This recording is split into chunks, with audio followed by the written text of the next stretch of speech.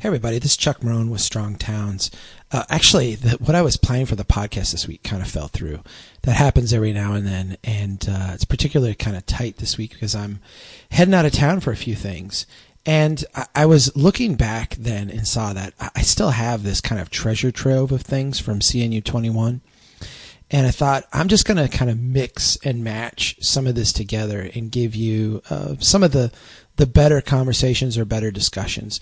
So you're going to hear me just chatting with a few people, and you're going to hear some other talks that were given that I particularly enjoyed that I'm just going to cut snippets out of. So enjoy this week, and I'll be back soon with some more on the Strong Towns podcast. Take care, everyone, and keep doing what you can to build strong towns. You're listening to the Strong Towns podcast.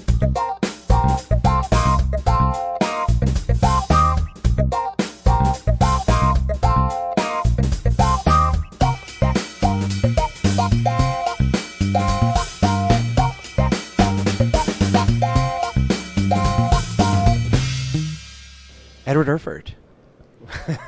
You just listened to Andres Dowdy with me talk for I don't know how long, hour and a half. It was fantastic. What did you think? I mean, what did you take away from his stuff? I think we have a challenge now. There are two things that I saw that were amazing that only happened at CNU. One, Andres outlined a book that he wants written, and he's invited every member of the Congress to participate in co-authorship of it. So there's no other organization in the world that you would have a book proposed to be written by members. Right. The other challenge out there that's amazing is the pink agenda. We need to look at ways to reduce the red tape to get projects built. And I think this organization, if we're able to organize the urban realm into the transect, we should be able to organize codes into a rational way so projects can be built. I did think it was awesome tying in essentially the next gen tactical urbanism and making the point that, look, back then we could build Seaside. Today the only thing that they can build is a corner cafe. Wow, that's pretty powerful. Yeah, I mean, we're struggling. We've overcoded ourselves, and go to any community, try to open up a lemonade stand. Yeah. You can't do it. It's illegal, and it's a shame. It's not what our founding of this country is about. It's not the purpose of our cities. So we have the challenge. You and I are meeting at Gracie's in an hour? We sure are. All right. See you then. Thanks, man. All right, Will Dowdy. Pool playing aficionado. You just sat through the Dwanny's plenary. What do you think? What do you think the challenge coming out of that is? Well, the plenary was excellent. The challenge is reinventing careers, reinventing a vision, and reinventing a way that the CNU operates.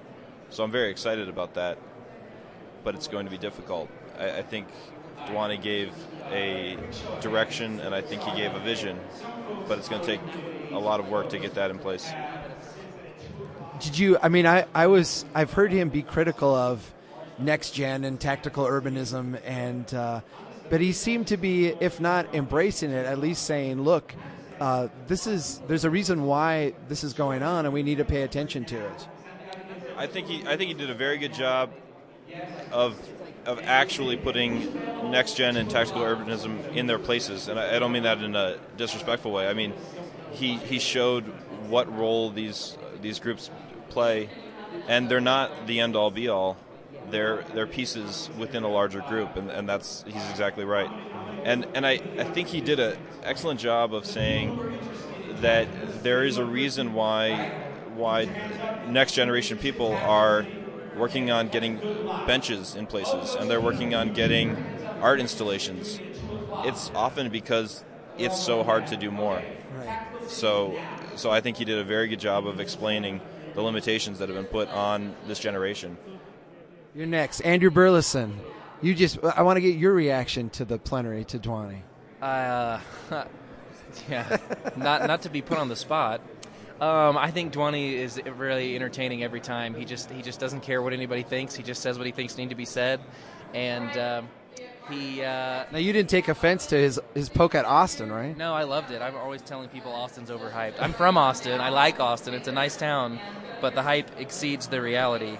No, he said some stuff I thought was interesting, especially for us at Strong Towns. He said that CNU as an organization is a group that forges ideas, and that we sort of embrace the idea of forging ideas and letting other people take them to the masses and find many, many different ways of distributing those ideas to different audiences that need to hear them. And I thought that was a really good way to think about how a lot of the core people in Strong Towns are also CNU members, and it would be easy to think there might be some kind of conflict of like, well, why is it that like everybody who's in this one organization is also in this other organization, and like why is that two separate things? But really we're trying really hard to talk about in the everyday lives of regular people, how does the health of your city like affect you? How does it matter? Like, why is your city, if your city is struggling, why is it struggling? And CNU, the people who are in this crowd tend to be tuned into those things, but they're tuned into them at the sort of nerdy academic level of like wanting to pick apart the theory and like understand the deep inner workings of the universe of like how did these things come to be. Whereas the average person in the average town, might appreciate some of that, but is going to be more likely to care about, okay, what's the practical application? Like, what is the specific situation in my city, and what are the specific things that we need to do to address our problems? And the theory is cool, but like I don't really want to spend a lot of time worrying about that. And so I feel like that's where Strong Towns is sort of making that bridge, that we're trying to tell people, look, let's be real about what's going on in your community and the like details of what you're facing. And so I don't know, I thought that was really an interesting thing to hear him kind of reaffirm that that's what this organization's about, and I feel like that is empowering for an organization like ours that borrows a lot of CNU's ideas. See, I'm listening to him talk about the pink thing, the idea of we need to remove the red tape and get rid of it, and I'm thinking adaptive code. I mean, as soon as I hear him talking about that, I'm like, he's talking to Andrew Burleson here. Yeah, I'm hoping we're going to have a presentation about it on Friday. It'll be short, but I'm hoping we can somehow get Dwani to show up to that and talk about it, because, yeah, it's a totally different process, a way of thinking about what are the smallest amount of rules you need to create a productive built environment, and hopefully he'll be ready to jump in on that. Well, and essentially trust the chaos of, I thought his talk about the Mormon block, how the Mormon block could be looked at as this like very prescriptive thing, but in reality is it was the minimal framework needed to basically put decisions down to a lower level on how to micro use these places. Right, yeah. I mean, I had also not thought of it that way before, but when he shows the slides of what was it supposed to look like in the 1800s, or what did it originally look like, was just enough connectivity to make sure that this place could incrementally expand as needed, and that inside of the blocks is where all the action happened, and each block could be chopped into a million pieces in every different imaginable way. And that's really interesting. That's a very flexible idea. So, I hope we'll be able to take the adaptive code idea and run with it. So we'll see how that goes. Thanks, Andrew. Going to grab Nate Hood, huh? I'm going to grab Nate. All right. Sorry, I'm going to have to... Hey, Chuck. Hey, how's it going, Nate? It's going great.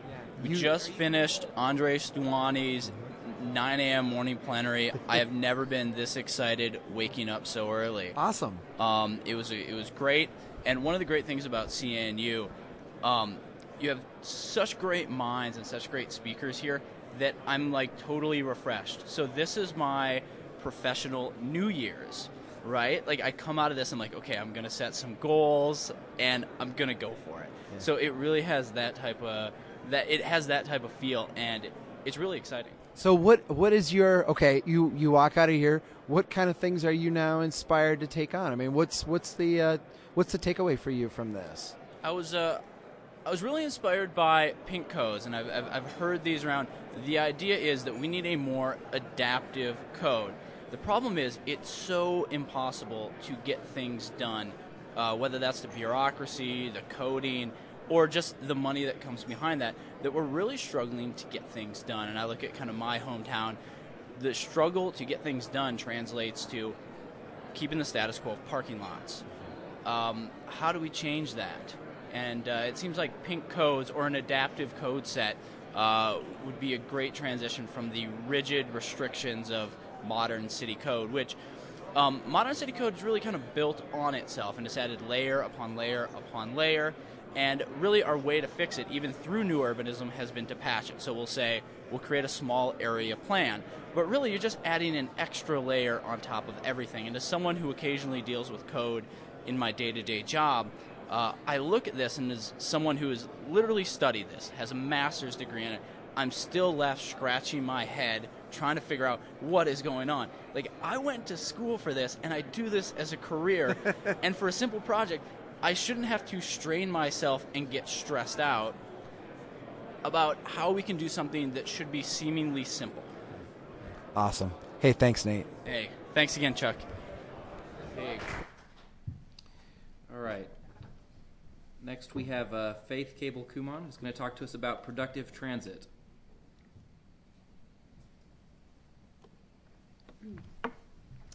Thanks, Andrew.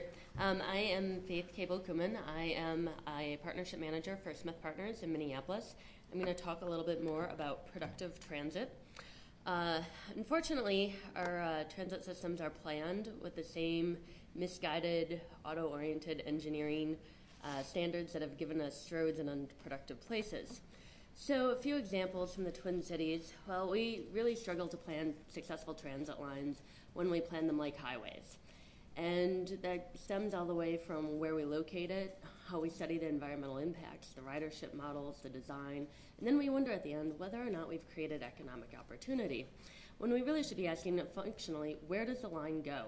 So Jeff Wood's thin slicing of transit, which I love, perhaps instead of a million different factors like connections to households, zoning changes, etc., we should just ask, where does the line go? And my metric of choice would be intensity, workers and residents, because if you connect to places of high intensity, you can't lose. And why do we have such a hard time saying where the line goes? Well, we come up with these very generic purpose statements. You know, the purpose of this transitway is to provide transit service satisfying the long-term regional mobility and accessibility needs for businesses and the traffic public. This is basically the definition of transportation.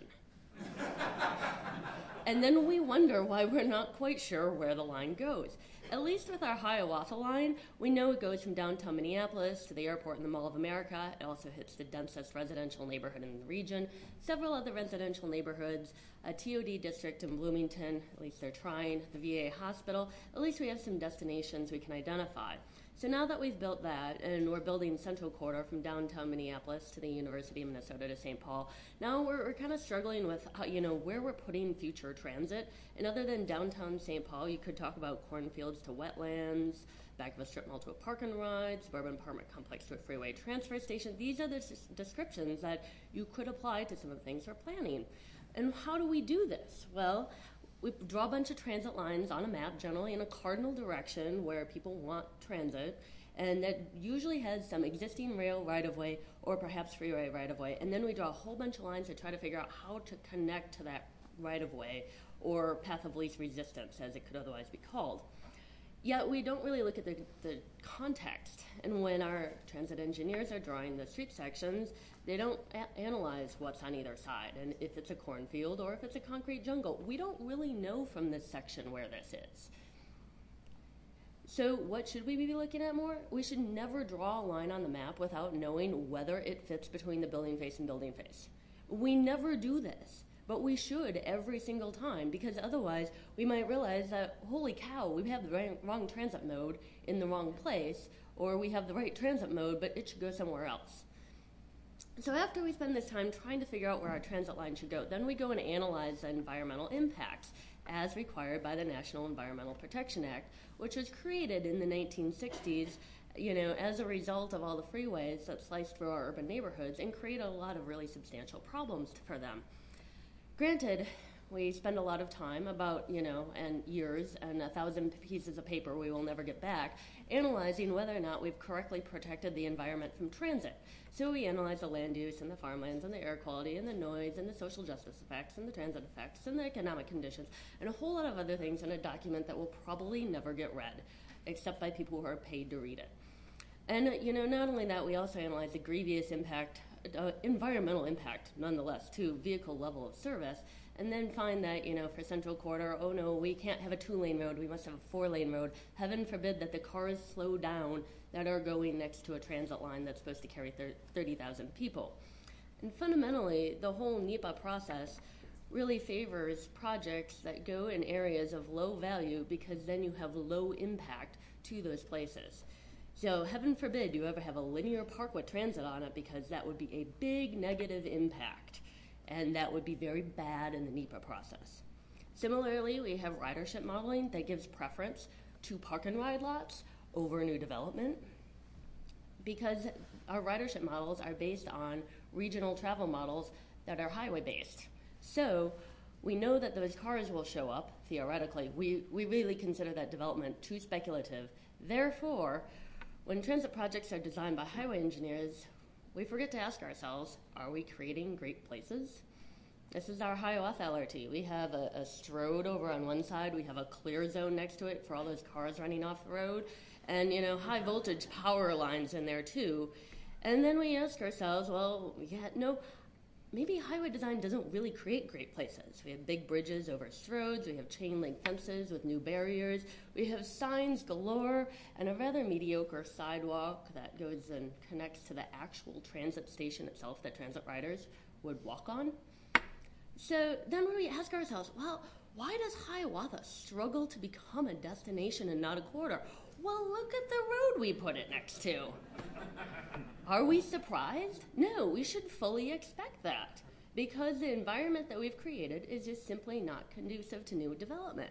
But yet, that's not part of our regional conversation at this point. And at least we are doing a lot of things better in Central Corridor. The Central Corridor Investment Framework identified $6 billion in future investment for a $1 billion transit line investment, which would largely be private sector development. But that's only because the city of St. Paul did a really excellent job planning for that new development. But we weren't looking at that at the beginning, that's where the line should go because of that. And we really need to be looking more at our productive places. And I'll thank Joe Minicozy for going over every presentation he has in his library, including all the ones that focus on, what the incredible mixed-use value is compared to, say, your Walmart and your strip mall. So when we build transit, we need to ask ourselves, why are we building transit? We build transit to support productive places, productivity that we can measure. That's why we're building transit. So when we go back to our original question, well, where should the line go? It should go to productive places, existing and future. Thanks.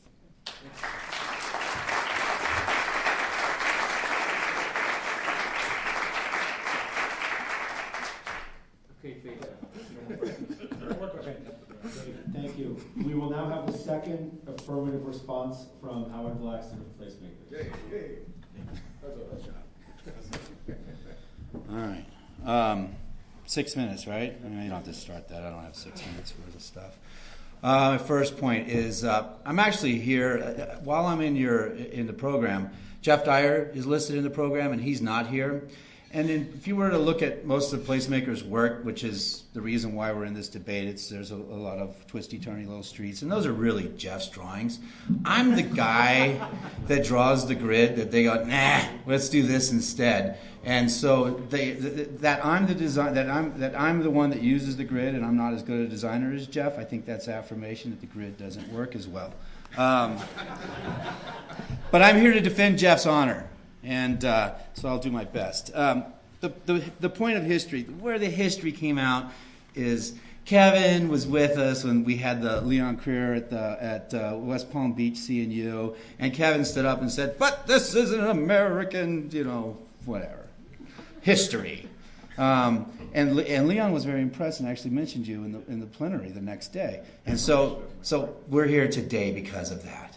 And that's fantastic. Thank you very much. However, the 1785 Land Ordinance, U.S. Grid, is really just manifest destiny, built upon the Spanish conquest grid of the Law of the Indies, built upon the Roman Empire expansion, built upon the Greek military tool to protect themselves from whoever that guy Xerxes, that big tall guy in the movie. And so since that grid, pretty much every urban design or every urbanist movement, the Garden City movement and its polycentric city, the City Beautiful movement and its axles and its interrupted grid, the modernism and its dendritic system of cul-de-sacs to streets to arterials to collectors to highways, And now the new urbanism has been trying to undo the grid. Everyone. Not one has said, let's go back to the grid. I mean, we're here at the New Urbanists discussing it. If we were all over this, we wouldn't have this debate at all. But it is a debate because you were so moved by Leon Creer last year. And so the idea that, and this is from John Repp's quote, 1965, said the land ordinance worked like a code. Now we're going to get back to last year's Congress, when the beginning of the debate where we had Dan Solomon talk about how the Cartesian object in space being in the smart code or lead-in-D or a grid from whatever in history imposed on a landscape is not where we are today. We are more of a complex society. And John Repp says the land ordinance worked like a code, that object in space code, stamping an ideological brand of uniformity and mediocrity on American cities from coast to coast. And if I remember correctly, Bill, can I tell the Andres Repp's anecdote, or were you going to use it? We could end with that. Okay, thank you. And then, so my time is almost up here. Okay, so my point is that the grid only really works when it's the baseline of our culture building upon it, of bringing about the human scale, bringing about our nature, our climate.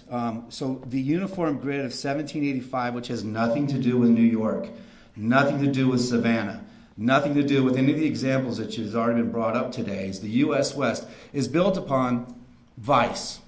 Not one of the grids in the U.S. West, from Ohio to to San Diego, is publicly owned. It's all on private land. The cities have the right, they have the dedicated right, but it's all private land. And the grid of the Greeks to defend themselves, the grid of the Romans to expand their empire, which actually made them broke later on when they couldn't sustain the infrastructure.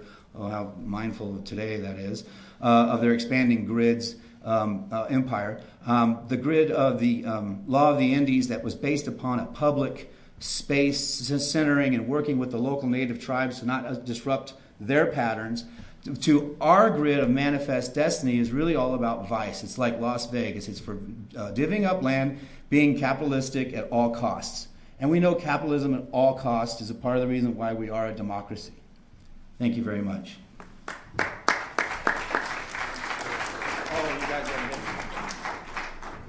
Yeah, useful. Hey, Steve Muzon. Tell me about your pedestrian propulsion. How many times is efficiency used in your idea of a place that's loved? But that's actually 2 questions. All right. But I don't see efficiency as being part of a lovable. The terms that you like to bring up, where the place matters and delight matters, and we're taking all of those out with efficiency. Why don't you just put more water down the pipe into the pit and put it in the storm drain and don't worry about where it goes? That's the U.S. grid. But is efficiency not just one of the elements that promote? Yeah, but not the primary element. It's the primary element of the grid. Effectiveness, which is the new word, is a better purpose. And we weren't very effective. Just look at where we are today. Okay. Hi, I'm Kevin Klinkenberg, and I'm with Olson Associates, and I'm here to set the record straight on this issue. So, urbanism at its core is about sociability. It's about life in public. This is ultimately what we care most about and is really our key measure. And so as a result, we should focus on techniques and plans that are proven to provide and promote sociability. The Western grid, which, as Howard alludes to, is not something that is simply west of the Mississippi. It came from the 1785 or 87 land ordinance, 87, I think, which started with Ohio and went essentially everything west from there. 87 was Michigan. 85 was Ohio. Okay, we'll check that in a second. But the Western grid, with its frequent blocks and modest block sizes, is proven to work. Frequent, easy-to-navigate paths and familiar public gathering places encourage people to stroll and wander far more than confusing street patterns and the designs that artificially force your view. Public spaces that are actually shaped and sized to human activity, like sports, for example, draw more people out than some of the sort of small, irregular spaces that are destined for little use. So the grid is inherently a sociable device. It is also inherently a democratic device. The Western grid itself was promoted not simply for mercantile reasons, but it was promoted to in the spirit of Thomas Jefferson's desire to create a nation of citizen farmers. Each township, as it was stamped out across the landscape, typically included one section that was allotted for a public school. The grid was inherently promoted by Jefferson because he believed that that was the best democratic way to settle the continent and promote and the use of that device, which came out of his desire for a uniform system of weights and measures, was inherently something that was fair and equal and would promote those values in society. The things that Bill and Howard are talking about and promoting are plans that are hierarchical, or some might say aristocratic. The grid instead promotes equality of opportunity. The grid is also inherently better for the world of real estate, and Paul talked a little bit about this, but what I would say is if you want to design a plan that won't get built or will be substantially bastardized, then you should follow the approach that Bill and Howard suggest. If grids are inherently affordable, they're cheaper to build on every front, from conception to execution, and they don't require great architecture to succeed. Now, I've seen Bill and Howard draw some beautiful plans, and I think if they were hired to design the buildings in those places, I have no doubt that those would be excellent places. But they require great architecture in far too many cases, and cities in a simple, formal gridded layout do not require architecture to be successful as sociable, walkable places. And that's critically important as we think about how to scale urbanism. We can't always assume that we can scale and build more quickly and build for the billions of people by doing sort of very small plans that take a lot of care. Further, as Andreas noted this morning, the current situation that we're all too familiar with is not what was intended for a lot of our Western cities. The wide rights-of-way, yes, but what we see today with the 6-lane roads and everything else is a function of the car culture and its demands imposed on the system. It's essentially no different than any city or town across North America. The wide right-of-way can be great, good, fair, or lousy, all depending on the design itself. I live, for example, near some narrow 2-lane, one-way streets in Savannah that are equally as toxic because they promote high-speed traffic. They're streets that were redesigned for cars primarily. In fact, the right-of-way itself, if it was approached from the perspective of an urbanist, it provides immense advantages for great bike, pedestrian, and transit infrastructure, and trees, for example, that can actually thrive on an urban street, which is something that doesn't happen in a lot of very narrow rights-of-ways, as we all know way too well. Finally, the most important element is block size and not street right-of-way. In fact, the only real difference in Salt Lake and the quote-unquote Mormon grid is that the 660 by 660 10-acre subdivision was not subdivided further. As the Interrata shows, which is a really, really good exhibit if you get a chance to look at it, the possibilities for subdividing it further are immense. You can do that very well in a number of great ways.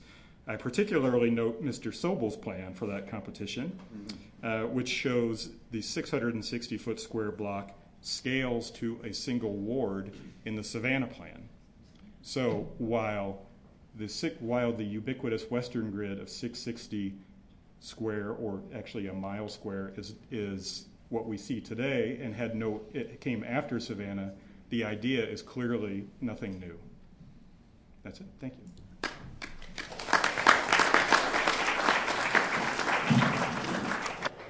Yeah, I have no slides. I'm just going to tell a little story. And this story begins with an active audience participation. What I want to start with, I assume that everybody in this room is an urbanist. Oh, good, I see some show of hands. Great, that's really encouraging.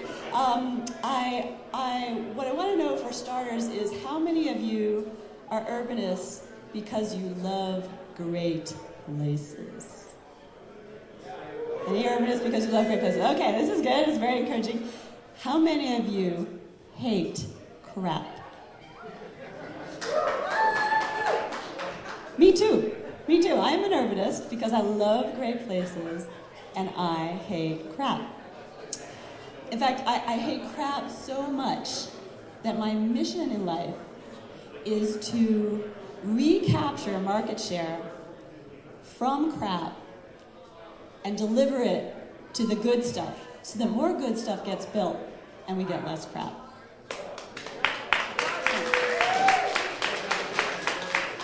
Now this is a little tricky because I'm not an architect, I'm not a planner, I'm not a developer, I'm none of those things. I'm a strategist, a classically trained strategist from a school of economics in the faraway land of Sweden. And I'm not Swedish, by the way. This is an authentic accent. And when I look at how design gets from the talent to the market, so you recognize all these good business terms, from talent to the market, what I see is an industry that's barely changed in hundreds of years, if not more. And you might argue that, but what about technology? You know, that's really changed our work a lot. I would argue that that the advent of the use of computers in design is really just a swap of tools.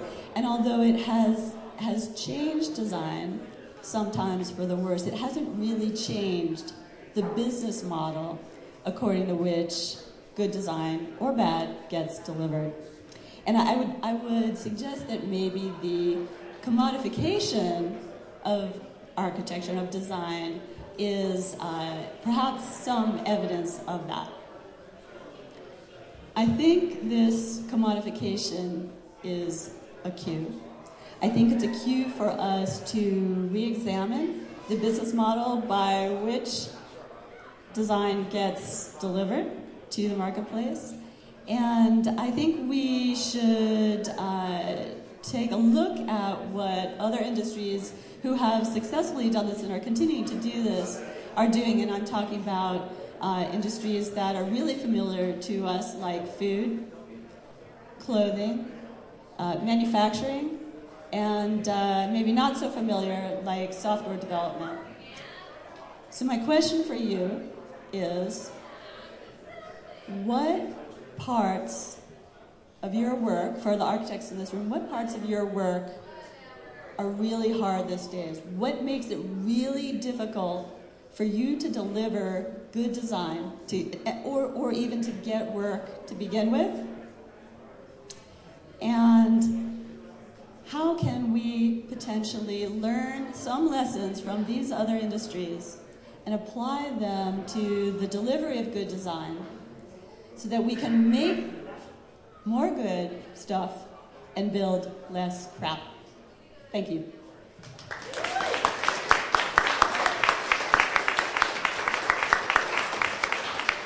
All right, up next we have John Anderson. John. Howard Blackson had the over-under on curse words per slide at 5, so he'll take your word. Okay, I want to get to a very simple, direct point, and I'm hoping to make that point substantially by irritating you a bit along the way. I think we've come to a point where we recognize that very, very large projects present large risks. Small mistakes are made large. You end up betting kind of a lot on a large podium project as opposed to the smaller townhouse or shop house. So how do we deliver small projects again? We need to think incrementally. We need to be thinking about the scale of the building coming down to reduce risk. We need to reduce complexity using simple, basic buildings. And we need to figure out how we're going to do that with less overhead. Now we got all kinds of overhead associated with we always have to ask for so much freaking permission just to do anything, and there's very little time left in the day for actually building and demonstrating what we're talking about. So I think a model that flips that. What if you had only 20% of your time devoted to slavishly asking for permission again and again and again for the most basic things, and you could devote 80% of your effort to actually producing buildings. I had a 40-second thing, so we'll flip it. Yeah. It would be, miraculously, it would look like this, so much better, yes. And you could probably get paid for that, as opposed to you're still at risk while you're asking permission as a developer, or trying to get another code interpretation about a very basic building again. Flip it. So, hit it again, sorry. So, simple straight ahead, one-story liner building, or a simple fourplex. $500,000 in hard costs turns into about a $90,000 budget for your architect, your development fee, and your day-to-day construction management. That's a very thin margin to take a risk on $500,000. At a time when simple, straightforward fourplex buildings, great fabric buildings, how are we going to get that done on the margins available to us today? Next. Okay. Maybe, yeah, sorry. So amp it up, maybe 16 units. Now we're into a range where you can run a small operation if you're capturing a lot of your own soft costs. Get it? So my main point is, in order to be able to get to a smaller scale building, we're not going to be able to specialize and fracture things off. We're not going to have somebody who's just a developer but has to hire an architect, an urban designer, and the like. We're going to have to simplify design. You may have to capture that. So what happens with construction? Do you completely set that offset? You'll probably do that as well. So I'm suggesting that instead of specialists, we crash the silos and we look for a new generation of folks willing to take the risk to take it all on, take it in-house, do it all. With the caveat that do not tell people that you went to architecture school. Okay? Consider your urbanist credentials your secret identity. Be a builder. Buy an 8-year-old pickup truck with a gun rack and a 4-foot level. Acquire some calluses legitimately or otherwise. You will have so much more credibility in the neighborhood meeting as the guy who builds the decent thing than the person who went to more school than somebody else did, or has worked in a planning office for a very long time. Unfortunately, the professional credential we are really proud of diminishes our message to people who need to hear it so we can communicate well. They'll listen better to the janitor who walked in off the street than to someone with an advanced degree in an esoteric field. It's a rather rational thought when you think about it, given what esoteric fields have produced. So, the chance to be the master builder again, the just regular builder, the artisan urbanist, the guy who puts up a few buildings every year, that simple, basic building block infrastructure business model needs work, and I'm up for both suggestions, internship candidates, and folks that want to do otherwise. So, thank you very much. Thanks, John. Up next.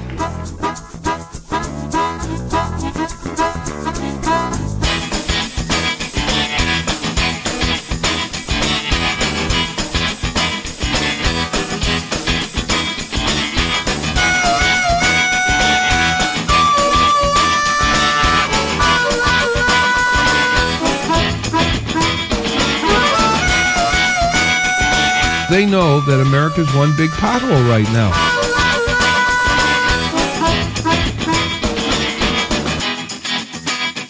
Chuck Marone, this has been fascinating.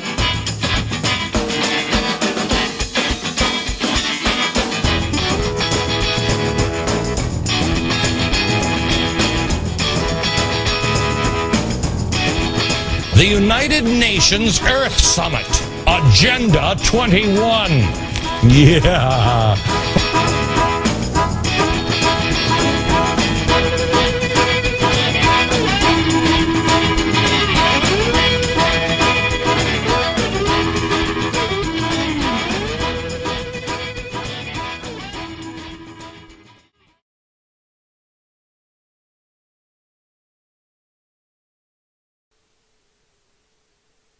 There. Look up Fort Leavenworth. Sir, it's the Secretary General again. Yeah. No, you can't take that, sir. I read the memo on Rwanda. Average rainfall, 9 inches. That's the memo Toby wanted me to read? On short notice, yes, sir. I told him to pass block on the call. Why? Parking tickets. Now, please, don't leap into it. Don't. There are big signs. You can't park there. They should get towed. I hope they get towed to Queens, and the Triborough is closed, and there's a big craft show at Shea, a flea market, or a tractor show.